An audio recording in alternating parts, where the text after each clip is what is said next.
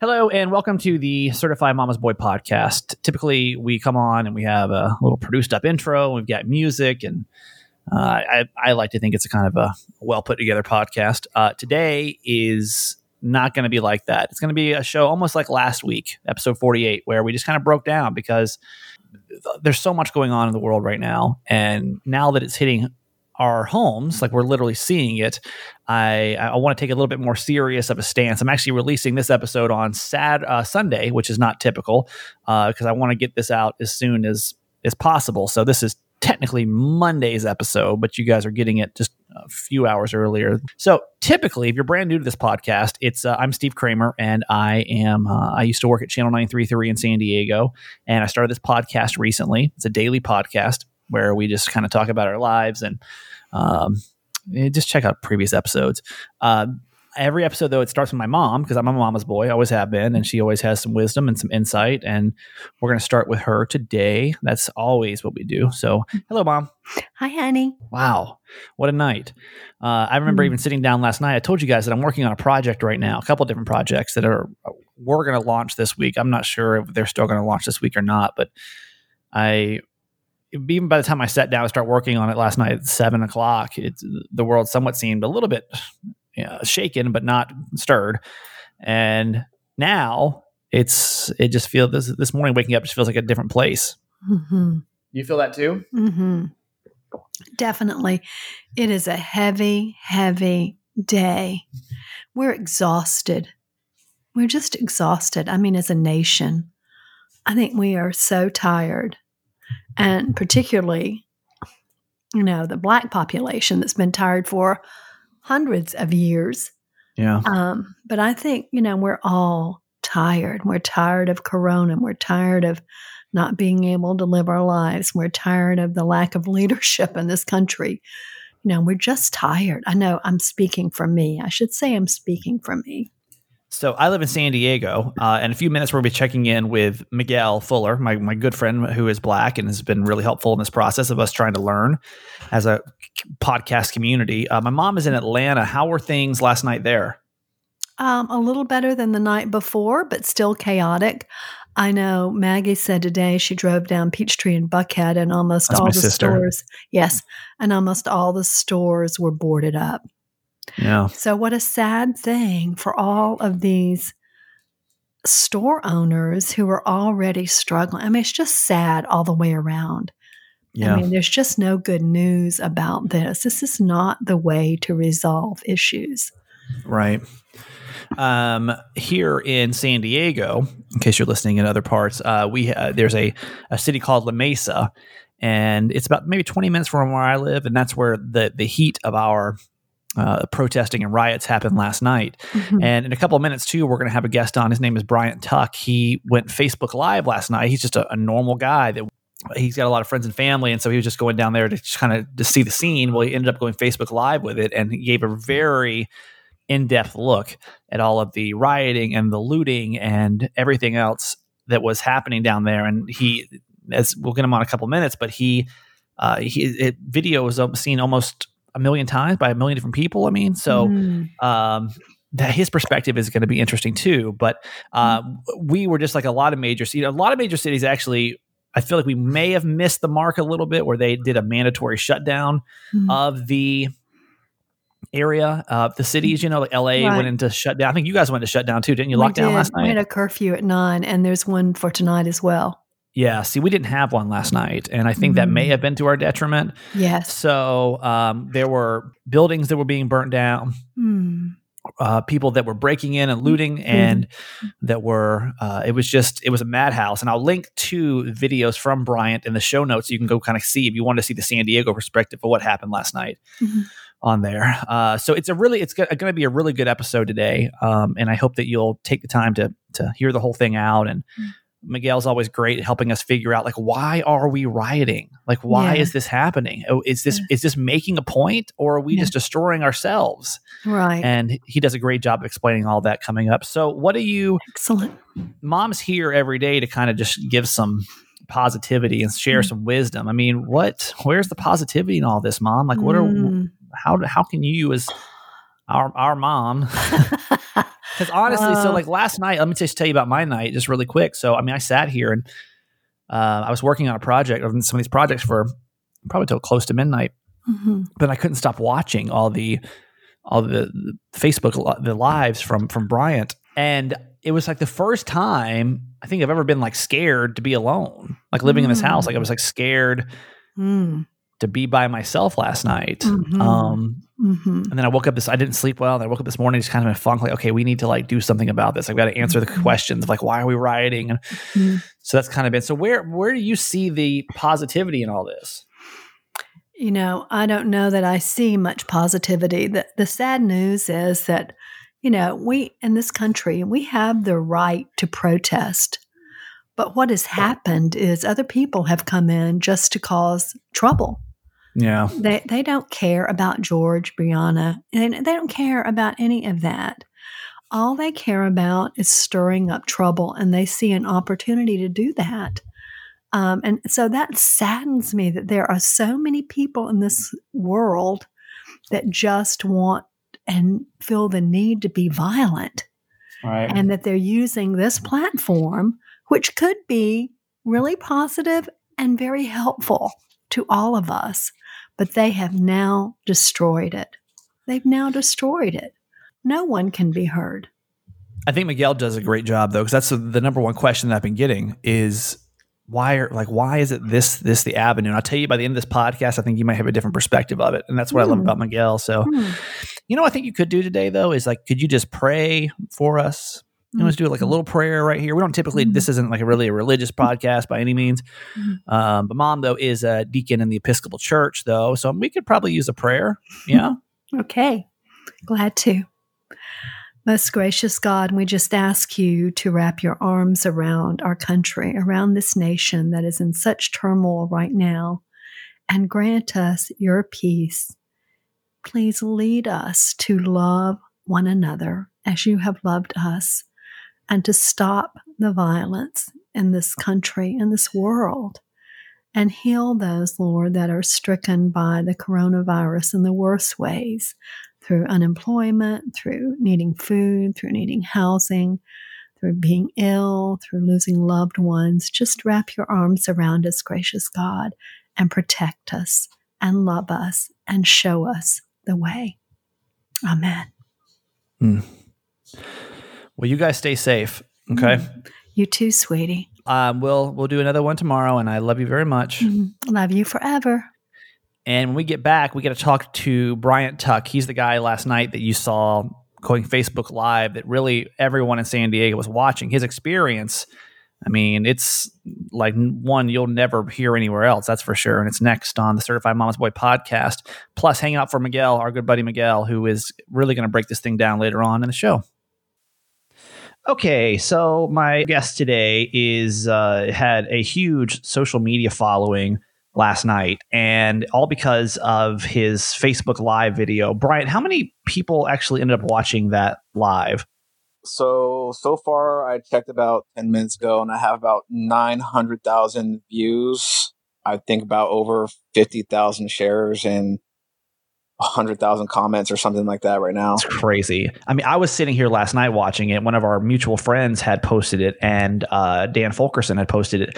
And I was like, wow, here's a guy that's right literally smack in the middle of all the rioting that was going on over in La Mesa. How did you end up there in the first place? What was your thought process? So basically, from the history of what we had, I live out here in El Cajon, and we had same issues out here when riots broke out. And I know a lot of families and people who live out in the city want to know what's going on. So I pretty much just wanted to show up, show what was happening, what was going on. It did start off as a peaceful protest.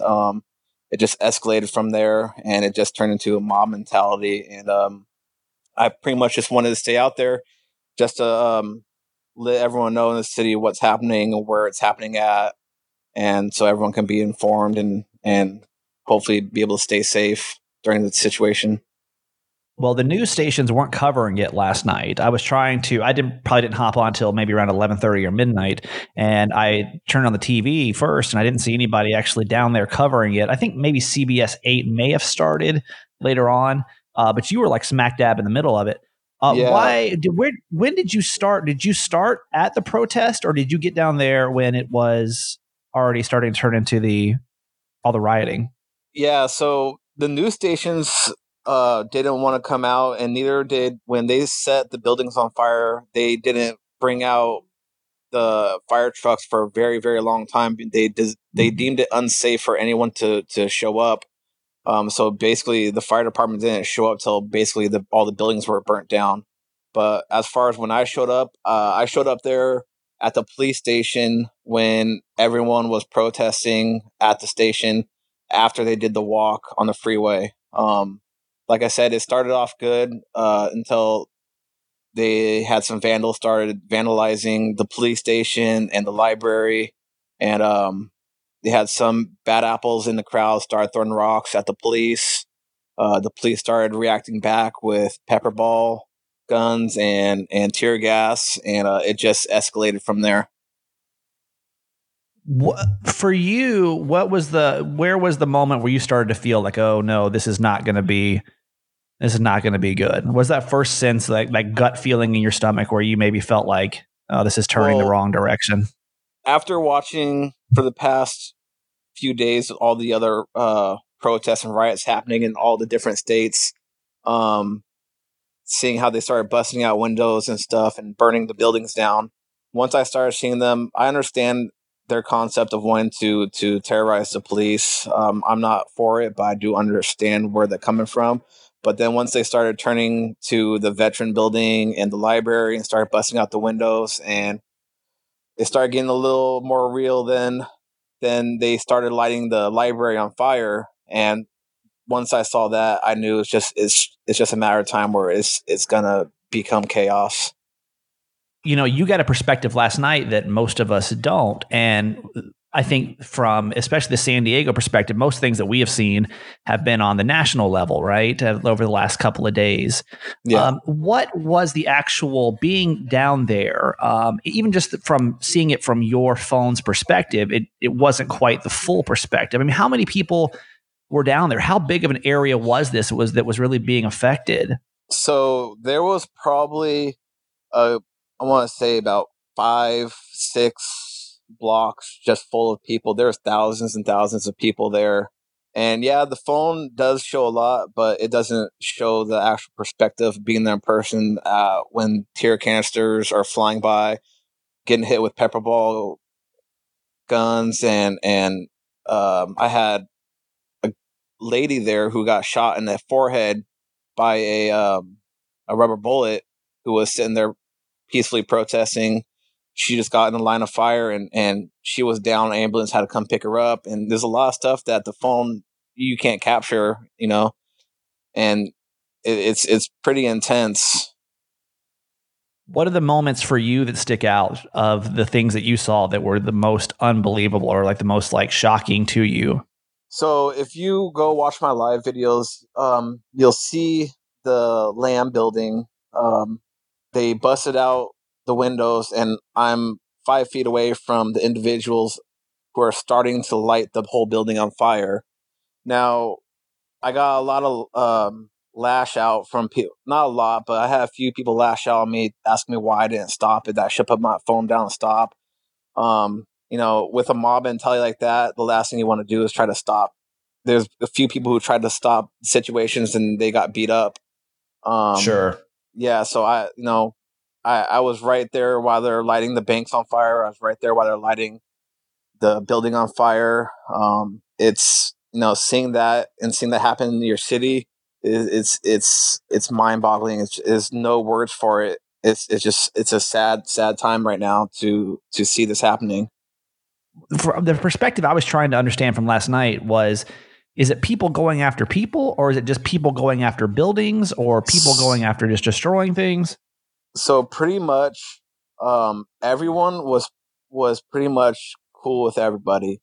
There was a few fights that broke out, but those people who got in fights were people who are trying to stop situations happening. Other than that, everyone pretty much, it was organized chaos, if that makes sense. Everyone was against the police. Everyone was against all these businesses. It was mayhem. It started as a protest, and it ended as in just a reason to loot, destroy, without having a repercussion of getting in trouble. How do you feel like the law enforcement handled the situation? The law enforcement did, I would like to say, as best as they could. They were short on resources. They had San Diego police out there, La Mesa, Coronado, Chula Vista. They had SWAT team out there. They had the riot team. They had the Bearcats out there. But what was hard for them is there was trucks being lit on fire on the south side, and then 10 minutes later there was buildings lit on fire on the north side, and then 10 minutes later there's behind the police station there's the Vons was getting broken into. There were so many things happening at one time, and they couldn't spread out safely to stop everything. They did a good job on pushing the crowd away to be able to bring the fire department in to put the fires out as best as they could. They were short on resources, but for what they had, they did a pretty good job. But again, once everyone broke into the Vons and liquor stores, they stole a lot of alcohol.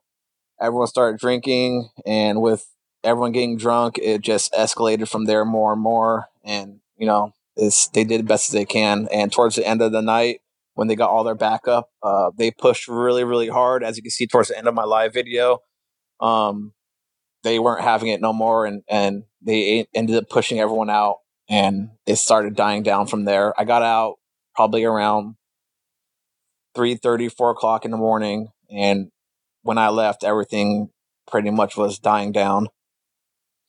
Yeah, I probably stopped watching maybe around 2:30, and it was shortly. I think you were heading back to your car at that point. So, what was when the camera then shut off? When we didn't see any more lives for the night? Yeah, what was the process of you getting out of there and getting home? Because I can only imagine it's just easy as driving away. Yeah. So the police, they had about 4 blocks of riot police shut down every street, and they were just pushing everyone out. So I couldn't walk to my car. I had to walk around about 4 blocks, probably like a mile or two, to go all the way around to go on the back side of the street where my car was parked. Thankfully, they didn't walk down that street. They had that street blocked off at the end, but I was able to get to my car and drive off. I had many, many, many business owners contact me through Messenger. I did my best to get a hold of everyone. I drove by everyone's businesses that asked me to make sure that they were okay. So after I got to my car, I drove around to a few businesses, updated some business owners, let them know how their business is. But as far as that, after we left, they tried to go hit Grossmont Center Mall. Police shut that down very, very, very quick. They did get into Walmart and Target, but the police got them out of there very quick. What do you walk away with the situation with? I mean, how are you feeling this morning? Even what's replaying through your head? What scenes? What's the vibe after all this? I'm still in disbelief. I'm up for protesting. I understand you want to protest. I get it. I'm for it, but to where the extent they took it to, it's just I'm in disbelief. Just watching them lighting the fire to this historical place that's been here for 40 years, that has priceless things in there, that was just lit on fire with no care. Just watching them lighting on fire, watching these people break into these small businesses. There was one part where a business owner showed up after his business was looted and lit on fire, and he's over there collecting all these things on the ground that was part of his business, and he's almost in tears, and he's trying to keep people out of there. Seeing how it's really affecting these people, it's heartbreaking, and it's gonna devastate these business owners for a very, very long time. I'm just in disbelief of what the city has come to. Yeah. Well, I know we all were too, and the near million people that have watched the video last night. And I know I saw a lot of people on there saying thank you, and it was a perspective we would never be able to see without you. But I mean, it seemed like a movie. Like I almost had to stop myself a couple of times, say this isn't a movie. This is real life. Yeah, it's when that land building was on fire, and I'm in front of it taking a couple pictures. It literally seemed unbelievable. It seemed like something you literally see in an action movie. It's incredible, but then you got to snap back out and you realize you're in reality. This is real life going on right now. It's incredible. Man. But yeah, you're more than welcome to share my Facebook and the lives. Let everyone know what's going on. Yeah. Awesome. Perfect. Well, I'll put all that in the show notes so you can go check it out over there. I appreciate you making time to do this today. Okay, my guest today is a fan favorite. The most downloaded episode came from this man. He's been a friend of mine since college. We worked together on a radio show. He now hosts a radio show over in Tampa. It is Miguel Fuller. Good morning, sir. Good morning. Hello. Jesus help us all. I hopped up this morning and I was telling Miguel a second ago I was having awful anxiety because number one, I'm super thankful I don't have to be on the radio today. Shows like these are always hard, and how you're going to handle it tomorrow on the radio. Between balancing music and like trying to sound like you're having fun and giving a fuck about what Kim Kardashian's family is up to is like just. That's one of the things that we're actually doing or talking about for tomorrow. We're not going to do a regular show tomorrow because I just don't feel like that's where we are in our city, in Tampa, in our country. It just. Like literally, who cares that Khloe Kardashian doesn't look like herself in pictures right now? Like, I don't care. It doesn't matter. I don't care. It doesn't matter. So we're recording this the morning after some of the biggest riots and protests throughout the country. This is Sunday morning, the 31st of May. And I wanted to invite Miguel back on here because in case you didn't listen to episode number 48, Miguel and I have been friends for a long time, and Miguel has always been such a great source of seeing things from a different perspective when it comes to race for me, race and even like the gay issues and a lot of issues that I don't see because I'm a straight white male. My sympathy is low because I don't know it, but my empathy is high because I just can't imagine the things that people that are not white males have to go through on a constant basis that I've never really had to think about before. And that's kind of what we got into on episode 48, which I highly recommend you go listen to, kind of about when it comes to white privilege and what that means and how it doesn't have to have such a negative connotation, just more of a recognition that it's there and kind of what you can do about it.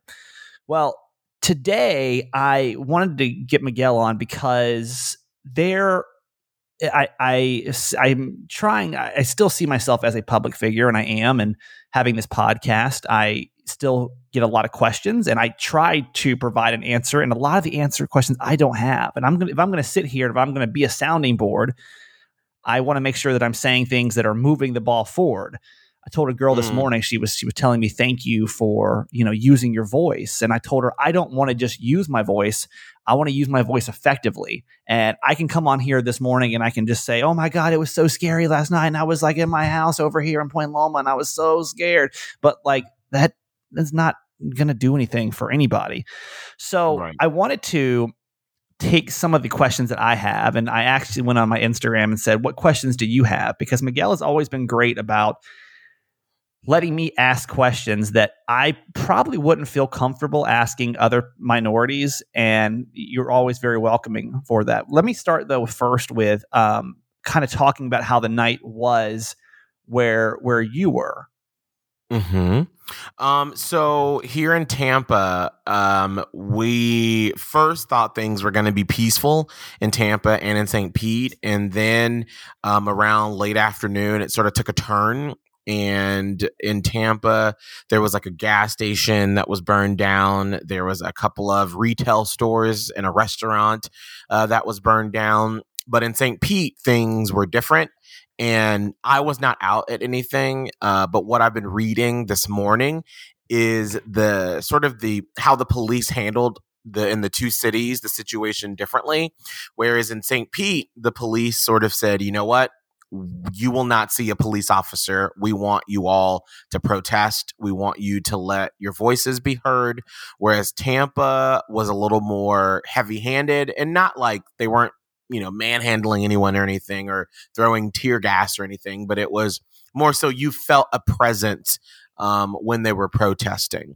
I don't know if that is why Tampa led to some of the rioting or looting or whatever, and St. Pete didn't. I wasn't there, so I really can't speak on it. But that's sort of what the speculation was in the newspaper this morning. Did you feel motivated to go out last night? No, because one, I still have COVID in my head, and because I'm still going into the radio station every day, and my co-host Holly, who we've had on, her mother is in her 70s, and so that's one of the reasons why I've been more proactive about not doing a lot of stuff and going to public places just yet, because I still go into the studio with Holly every morning, and I don't want to put her at risk. Right. So that's why I chose not to, but. Like I said, tomorrow on our show, I've already been arranging some listeners that are out at the protest to sort of give us their firsthand account on it, and also giving information where I can on my social media. Right. I can only imagine the sense of pressure you might have on you because you are a well-known figure in Tampa and you're a Black man. It's got to feel like a lot more pressure in situations like this. Have you felt that when it comes to making statements, when it comes to things that you are saying or things that you are doing? Oh, absolutely. I know for going out there, I just felt like that's not where my voice would be best used. My voice is better used in getting information out on social media, having these sort of conversations. I plan on going live on my Instagram later on with one of my colleagues in Orlando who's from Atlanta, and she's Black and on the radio in Orlando, and her and I were texting back and forth and saying we wanted to have a conversation together to sort of bring our listeners together. And then putting together a show tomorrow on the air that can be widely used by the community, trying to get some of the public officials on to sort of give their take on stuff and talk to people and just be the voice and let people sort of use our radio station as a sounding board. So to me, I feel like that's where I'm better utilized as. But I will say that after we had our conversation on your podcast last week, I really sort of took the rest of the day and just really was in my feels and decided to write something that I put on my Facebook page and my Instagram. And then I ended up talking about it on the air. And I was really nervous because, we're still in the South. And even though our city is very progressive and I'm a gay Black man who has a successful morning show, when you start talking about these issues on a station where the majority of our demographics are white women, and you just don't know how it's going to touch them, how it might anger them. And I will tell you that I had so many positive comments, so many wonderful messages from white listeners who were like, I'm sorry, I don't know what to do. Tell me how I can help. And from our Black listeners, our people of color that were like, thank you for being our voice and speaking about your experience that may be a little bit different from mine, but showing people why we're so angry, why these things are happening, and why it's so upsetting. So let's talk about yesterday, because I think what played out in Tampa was the same thing that played out in San Diego, which is the same thing that played out in most cities. And I kind of just wanted to get your take on it, because that's a lot of questions that I'm seeing either on social media or that I'm getting personally sent.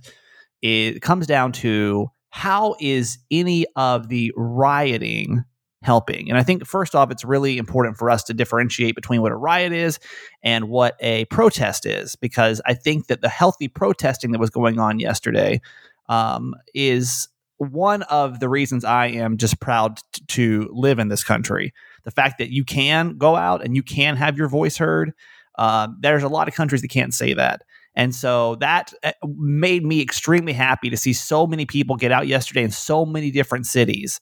It wasn't like in '92 with the LA riots where it was just kind of, it was almost in every major city. I was sitting here last night kind of watching the different cities and their protest. And then as the night went on, you started to, the tone in every single city started to change to rioting, where you started to see looting and breaking into stores and burning down cars and burning down buildings. Over in La Mesa here, I don't have an official count, but there were, several, I would say over 10 that I saw myself,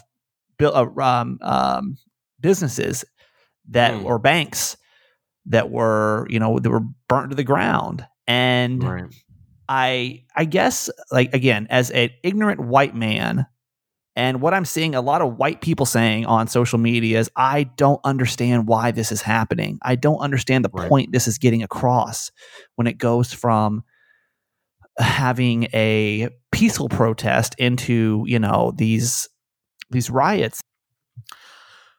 So it's difficult, and there's no easy answer. I think that first off, I want to say that, and I feel this sentiment from a lot of my Black friends that I've been chatting with, is, when we have tried to peacefully protest Colin Kaepernick, that was looked down upon. When you have actors and actresses at award shows trying to speak on it, people say, well, that's not the right forum to do it. When you have a peaceful protest, no one pays attention. So the thing that I've been seeing is sometimes you got to burn some shit down to get people to pay attention. I don't know if I necessarily agree with that, but I understand it, because now we have reached a boiling point where people are like, okay, people are angry. They are upset. They are sad. They are fearful. They have this rage that has just been boiling up for so long. And when you have people that have felt ostracized, not listened to, what else are we supposed to do? How else are we supposed to show that we are upset and that we're not being heard? And I don't necessarily agree with it, but I understand it, because you have people that are so angry and so frustrated and no one is listening. Yes, people, I've seen the memes too. Well, Martin Luther King, he peacefully protested and he changed the world. Yes, he did, but then he got killed. So literally, what else are we supposed to do to change things? Like I said, I don't think it's right, but I do think that sometimes you have to do things like this, like the Boston Tea Party. What was that? They tore up some shit and people listened. What are white people supposed to be saying right now? Because I actually text Miguel one day. Was it Friday? I text you after I posted something on social media. And I honestly, that's one of the main reasons I wanted to bring you on today, because I didn't want to misspeak on either side. There's part of me, I feel as conflicted as you do. And when I look at the situation, and I'm not in any place to tell anybody how to react to this situation. Do you know what I mean? Like, I don't. Right. I feel the same way you do. Is like I don't know those feelings. I don't. I've never been repressed. I've not seen it in my family line. I haven't had someone of my color brutally murdered on the street before. And, in the sense of it being such a national situation. So it doesn't affect me the same way that it affects a lot of people. I, though, do want to move the ball forward in the right direction. And I'm just kind of scared. I had a friend yesterday that was saying that she had posted this video about how grateful that she was, that even though everything was going on, that it was like a sunny day outside, and that she could like get out and like run. And she had one of her friends go in on her being like, oh, well, it must be nice that you're able to get out and run. There's a lot of Black people that can't get out and do that, and without having to like fear for their life. I posted something on social media that I got really upset about, and I had to text Miguel on Friday to make sure that I wasn't in the wrong, or that I was not seeing it from the wrong point of view. which was the day after the Minneapolis riots. I had posted a picture of a lot of people cleaning up the city, and a guy had messaged me, and he's like, fuck you. I can't believe you would do this. You're on their side. You're part of the resistance because you would post something like that. And I don't know what to say or what to do right now. And I think there's a lot of white people or non-black people that kind of feel the same way of, I don't know how to handle this or what to even say about it. Right. No, I get it. And I mean, and it's tough right now. Unsafe. It feels unsafe to say anything, to be honest with you. And that's not going to help anything when it comes to the way that we, as the, trying to be empathetic or trying to understand it, when people are telling me, fuck you, it just makes me want to back away, which is not going to solve the issue. Now, this may be unpopular, but live in that uncomfortableness for a little bit, because that's just a little taste of what it is to be us. That uncomfortableness, not knowing what to say, feeling out of your element, feeling like, welcome. Just a little bit of what it's like. And it sucks. It sucks, doesn't it? But you take that uncomfortableness and you push through it and find different ways that you can help. And I've seen a lot of posts about, here are some things that you can do as a white person to help if you want to help move the ball forward. And there is a really great post on Instagram. It's by this artist or psychologist or something. Her name is like Jeannie Rouse on Instagram. And she has a post says 8 lessons about racism that were helpful to me as a white person. And one of the first ones she talks about is this isn't a quick fix to the massive systemic problem. This is about a lifetime of hard conversations with ourselves and others. 2, action items like read books by Black authors. It may sound too long-term or intellectual, but that's the point, getting to know the experience. If you have white passing privilege, your job is to use it. That means giving up your money, time, power to create safer spaces and opportunities for others. Doing the work doesn't erase the fact that you still benefit from these systems, but when you start to think you're one of the good ones, check yourself. Use your privilege to have conversations and hold your racist relatives accountable. Talk about race at the dinner table. And to me, this is something that I've been talking about with my white friends this weekend, is when they say, what can I do right now? Have those hard conversations with the relatives that at Thanksgiving and Christmas, Uncle Tom is always going to talk about, those Black people. And after everything that's going on, he's going to bring it up. Or maybe there's like a big group chat you have with all your family members, or email or Facebook group. Call them out. Don't just sit there and be quiet and let him spew that stuff. Shut him down and let him know that it's not right. And it's interesting you say that, because I was thinking last night about how we've done a really good job with that with a lot of different things where people feel uncomfortable. Like, and I'm just going to say it because I know it makes everybody uncomfortable, but the word retarded, I'll be the first person to shut somebody down with using the word retarded when they use it as like someone who is making a dumb decision or, something along those lines. But I feel like I'll even admit it, that I'm sure in my lifetime, I'm sure that I've heard things that have been racist, and instead of, I probably just laughed along just to not feel uncomfortable, not to make the other person feel uncomfortable. But I think maybe that's the reason that we're in the problem that we're today. Not that I agree with it, but if I'm sitting around with a bunch of friends and everybody's laughing at a racist joke, I wouldn't be the first one to stand up and say, hey, that's racist. You need to stop that right now. But then again, everybody's having a good time and you're just wanting to go along, but you're contributing to the problem if you do that. God. It's tough. But it's not. It's uncomfortable. It's not tough. It's just uncomfortable. I mean, none of this is hard. That's the thing. I mean, truly, none of the stuff that white people can do is hard. It's just something that's going to make a lot of us uncomfortable. And I even posted that on Instagram this morning. I posted this meme about like literally the same thing you just said. Like, we've got to like say something. We've got to like do something.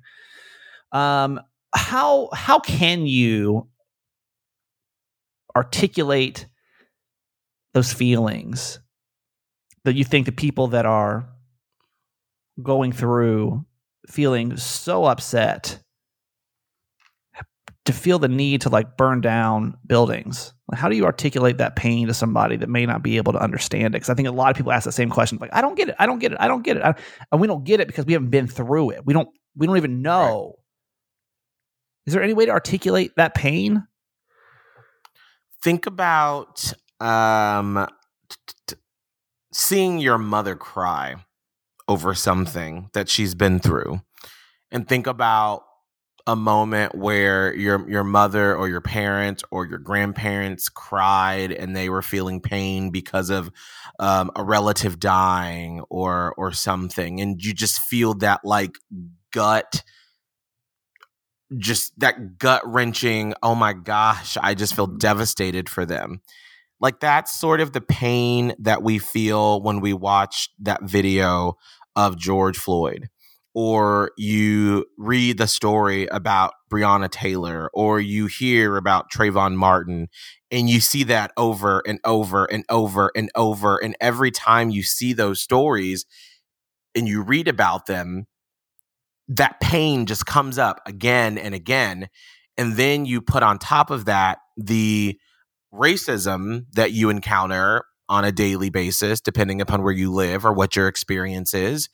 And you compound all of that. And then on top of that, you always have to like be the person to answer the questions to help people understand. Like, why are you so angry? Like, I don't understand. And it's like, I'm tired. I'm tired of having to always bend my life to make a white person feel comfortable. I'm tired of always having to explain myself. I'm tired of always having to, ooh, look at you, Miguel. You are the whitest black person I've ever met. Ha ha ha. Like, what does that mean? But when you stack all those comments up, it's a powder keg. And then you get to this boiling point where it's like, we literally can't move the conversation forward at all because it's never the right time or the place to do it. And then on top of that, when you have the president of the United States of America that is supposed to be the bringer together of everyone, who's supposed to unify, to, I think the phrase when Obama was in office, the consoler in chief, when he sends a tweet out Friday morning that says, if you loot, we'll shoot. How the fuck do you think we're supposed to react? Are we supposed to go, you know what, Trump, you're right. Let me not be angry anymore. You've really consoled me in this moment, and I feel a lot better about my position in this country. No, we're fucking angry. That's where the confusion, I think, is coming in. How is burning down the buildings like doing anything? But I see the point of like, and this is, I think, surface value versus deeper issues, right? It's not just about this one situation in Minneapolis. This isn't George Floyd happened. This is so many years. Yeah. And years and years 500 and years of it. And like, absolutely. But I think that we as white people have a hard time understanding that. And that's, I think, where the issue comes in. I mean, honestly, on the surface, it doesn't make sense, right? We can both agree with that, right? That like on the surface, it doesn't really make a lot of sense on paper. Like, we're burning down buildings in our own cities because we're upset with race relations. I mean, it doesn't really make logical sense, but I think that's what happens. Sometimes you have to get a little illogical when all the logical options have run out. Because once again, what else are we supposed to do? Yeah. Who's going to listen if we don't do that? You're never in the right spot to speak on these sort of issues, or if you do a protest, no one's going to listen because it's a peaceful protest. And that's just, quite frankly, not interesting to cover. We're not journalists, you and I, but we're radio people that are in the media. And and this is what I always tell our audience is I'm like, think about it. If we came on here, on a Monday, like if this all wasn't going on and we were like, so in downtown St. Pete, there was a peaceful protest in front of the police headquarters about race relations. What do you think about that? Mm-hmm. Girl, people would be tuning out in a second. But when you say people set the police station on fire, you're going to be like, whoa, why are they doing that? What's going on? You're going to perk up and you're going to pay attention. And I think all of this together is kind of an eye-opening situation for people saying, I don't understand why people are doing this. And I think, honestly, I do think that a lot of people may have gotten caught up in the hype of it last night. I think that there are some people that shouldn't have been out there that kind of just took advantage, but I don't think that should be taken away from the point of why it happened in the first place. I think the purpose of why it happened. Yes, you just hit the nail on the head. Like, yes, some businesses were burned down, and it's very, very unfortunate because we should say that too. We should take time to send our sympathy to anyone who was adversely affected. And honestly, our communities are all going to be adversely affected by this. Period. Right? Our neighbors, our friends. Yes. And especially, if we're coming off of COVID-19 and I'm thinking about, not about Target. Like I feel for the people in the community that work at a Target, in these communities that are underserved and like that's their job. That's their livelihood. Right. And I'm thinking about the restaurants or the grocery stores owned by people that that have spent their livelihoods to serve these communities. And now their businesses are burned down and hopefully they'll be able to rebuild those. But George Floyd will never have his life back. Breonna Taylor will never have her life back. Ahmaud will never be able to come back to life after those two men gunned him down while he was jogging. Trayvon Martin will never come back. I mean, the list goes on and on and on of, yes, it sucks. Things were burned down, but you know what? A lot of people's lives have been lost. And on top of that, how many people have had these experiences with racism, with police officers that were targeting Black people that we will never know about, that were never reported, where you just sort of, well, this is a part of my life. I'm a Black man. I'm a Black woman in America. This is a part of our existence. So I can't report it because, what are they going to do about it? So I'm just going to keep going on with my life. I think that is why. I think if we saw what we saw last week when the New York Times or New York Post that posted all of our names of some of the 100,000 people that died from the coronavirus, I think that if we were to see, if we could fit like somehow physically see all of the racial inequalities that have happened, because you're right, a lot of them, I would say probably 99% of them go unnoticed by the general population, the general white population. We don't see it. We don't feel it. But I think that if we, but I think this is also, Kramer, where we're going to put a little bit this on you in doing your research, I can go down to my garage right now and I'm 34 now.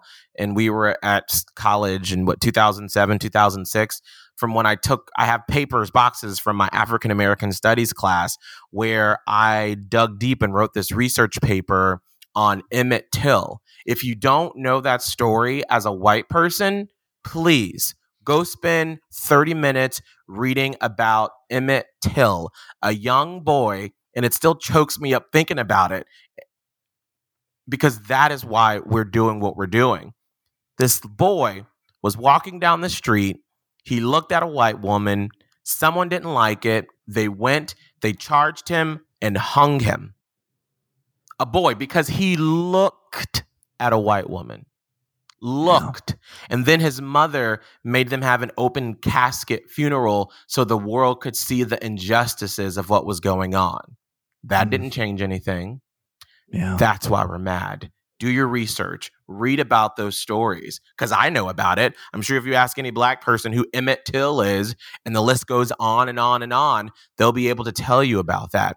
But these are the stories that have been happening forever. Did you know that back in the 1800s, in the early 1900s, when they would lynch black men and women, they would have it as like the Sunday gathering. You would take your family like you were going to the picnic to the park to see the people being lynched. And then they would take their fingers and body parts and stuff as souvenirs.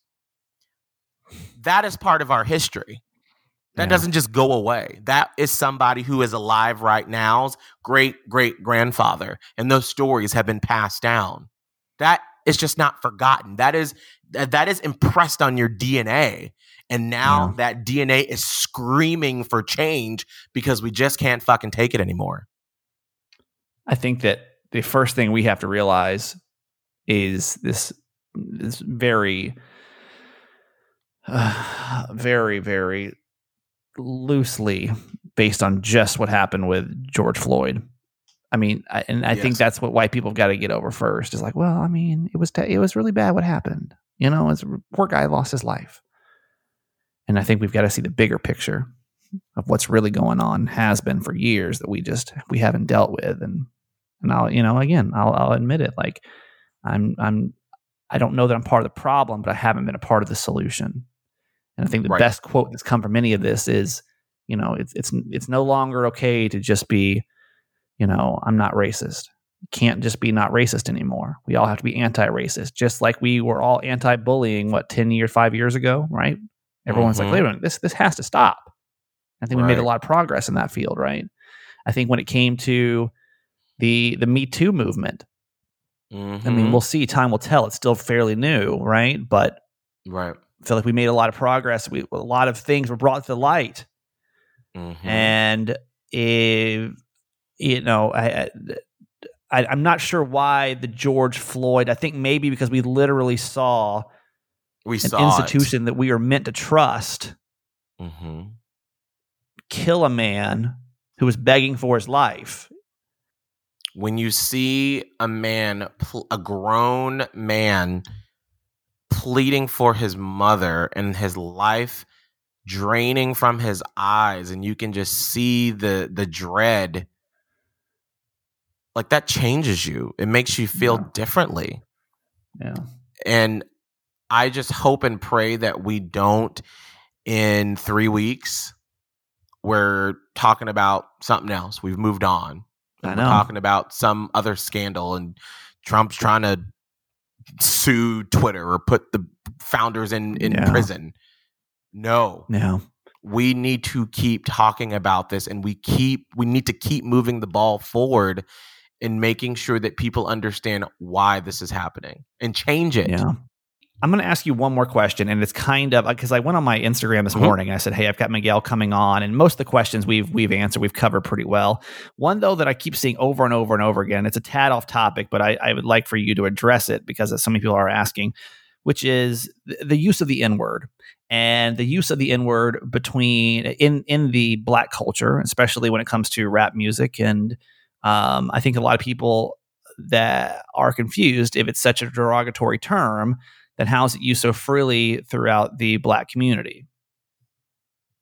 That is, I mean, there's no clear-cut answer. From what I've always said, for me personally, and like I always say, I do not speak for the entire Black population, just Miguel Fuller. I don't like to use it. I don't like to hear it. People in my family say it, and I've always been a big advocate of not saying it. But for some people, it's taking that word back that was hurled at us for so long, that was just so vile and nasty, and turning it into a term of endearment in our community. Like I said, I don't like to use it, but that's sort of how it's come about. And if you are a person that's listening and you're like, well, but that just doesn't don't get lost in that. It's not about that. We've moved beyond that. Like, that's at the bottom of, what this bigger conversation is about. Right. Yeah. Like, I don't care if a rapper wants to use it in his rap song. I don't care. What I do care about is education equality, about pay equality, those sort of things. Why don't we have grocery stores in low-income places? Those are the things that I care about. I literally don't care about why they're saying the N-word in rap songs or whatever. I don't care. Right. Okay, you're amazing as always. MIGUELFULLER on Instagram and on Facebook, and I always appreciate you, man. I always appreciate these conversations, especially on hard days like these. And hopefully, if you feel so motivated, you can take this podcast or episode number 48 and then share it on social, man. Like, Miguel always does a great job. Even like, I feel like I'm pretty educated and I feel like I'm quote unquote woke. But every time you and I have conversations like this, I walk away being like, damn, like I learn something new every time. So I do appreciate you, sir, as always. Thank you. Well, thank you for taking the time to have the hard conversations, because it would be easy to not talk about it. So thank you for having the conversation and, showing your listeners, who I've had a few of them reach out to me on Instagram. And thank you so much for doing that. And saying so. And by the way, I just want to say to you, happy early birthday. Thank you. It doesn't happy seem like the appropriate. Happy early birthday, Kramer. I want it on a positive note. Happy early birthday. You going to be what, 45 now? I just feel 45. This year alone has felt like about 9 years. So it's actually fine. I think that we have all aged about 10 years right now. Yeah, it truly feels like that. This week, it depends on how everything goes. I'm supposed to be launching a couple different projects this week, and I don't know if it's going to feel appropriate. But if it seems right on my birthday, I'm going to go through the archives and find some of the ridiculous stuff that we used to do on birthdays, because it was always a interesting time. I'll tell you a fun Miguel story really quick, just to kind of lighten the mood before the end of it. Even though, I don't know, should we lighten the mood or should we leave it? I think we need to leave it uncomfortable. I don't want to lighten the mood. That seems so radio of me to be like, well, now we got to lighten the mood and sweep her out. Yeah, because then we're like, let's go into a high tempo record. Hey, yeah, right. Here's Katy Perry. Like, what? I think I want to leave it uncomfortable. I don't want to leave it on like a happy note. I don't think we need to. Yeah. I don't want people to walk away right now being like, oh, okay, it's fine. Like, I want you to, like you said, like, we need to sit in this uncomfortableness, and our brains want to make it comfortable for everybody, because that's what we're so used to at the end of breaks, is making sure it's like, leaves on everyone's got to leave on a happy note. I mean, no, we don't have to. We don't have to in this situation. That's our radio training at work. I know. All right. I love you very much. And I hope this is the last time we'd have this conversation, but if not, I do appreciate you coming on and helping us, understand better each time. Absolutely. Love you too. Have a good day. I really appreciate you listening to today's podcast. I know it was a heavy one. If you're new to this, it's not typically this heavy. But listen, the basis of this podcast is live, laugh, love your mom. And this is the live part that's not always the most glamorous thing to do, right? So if you would like to subscribe, it'd be much appreciated. If you'd like to leave a review, I'd appreciate that too. If you're on Apple, you can just scroll down and leave your review on there. If we've earned 5 stars, that's much appreciated. And also, if you want to share this episode, I think that really was what would mean the most to me and my mom right now, is having the ability to get this message to as many people as possible. I think Miguel did a great job. I think Brian did a great job. I want to thank them both again for coming on the show today. And we'll do another episode, hopefully brighter, tomorrow. Until then, no sound effects, no music, no voicemails. I love you forever. See you then.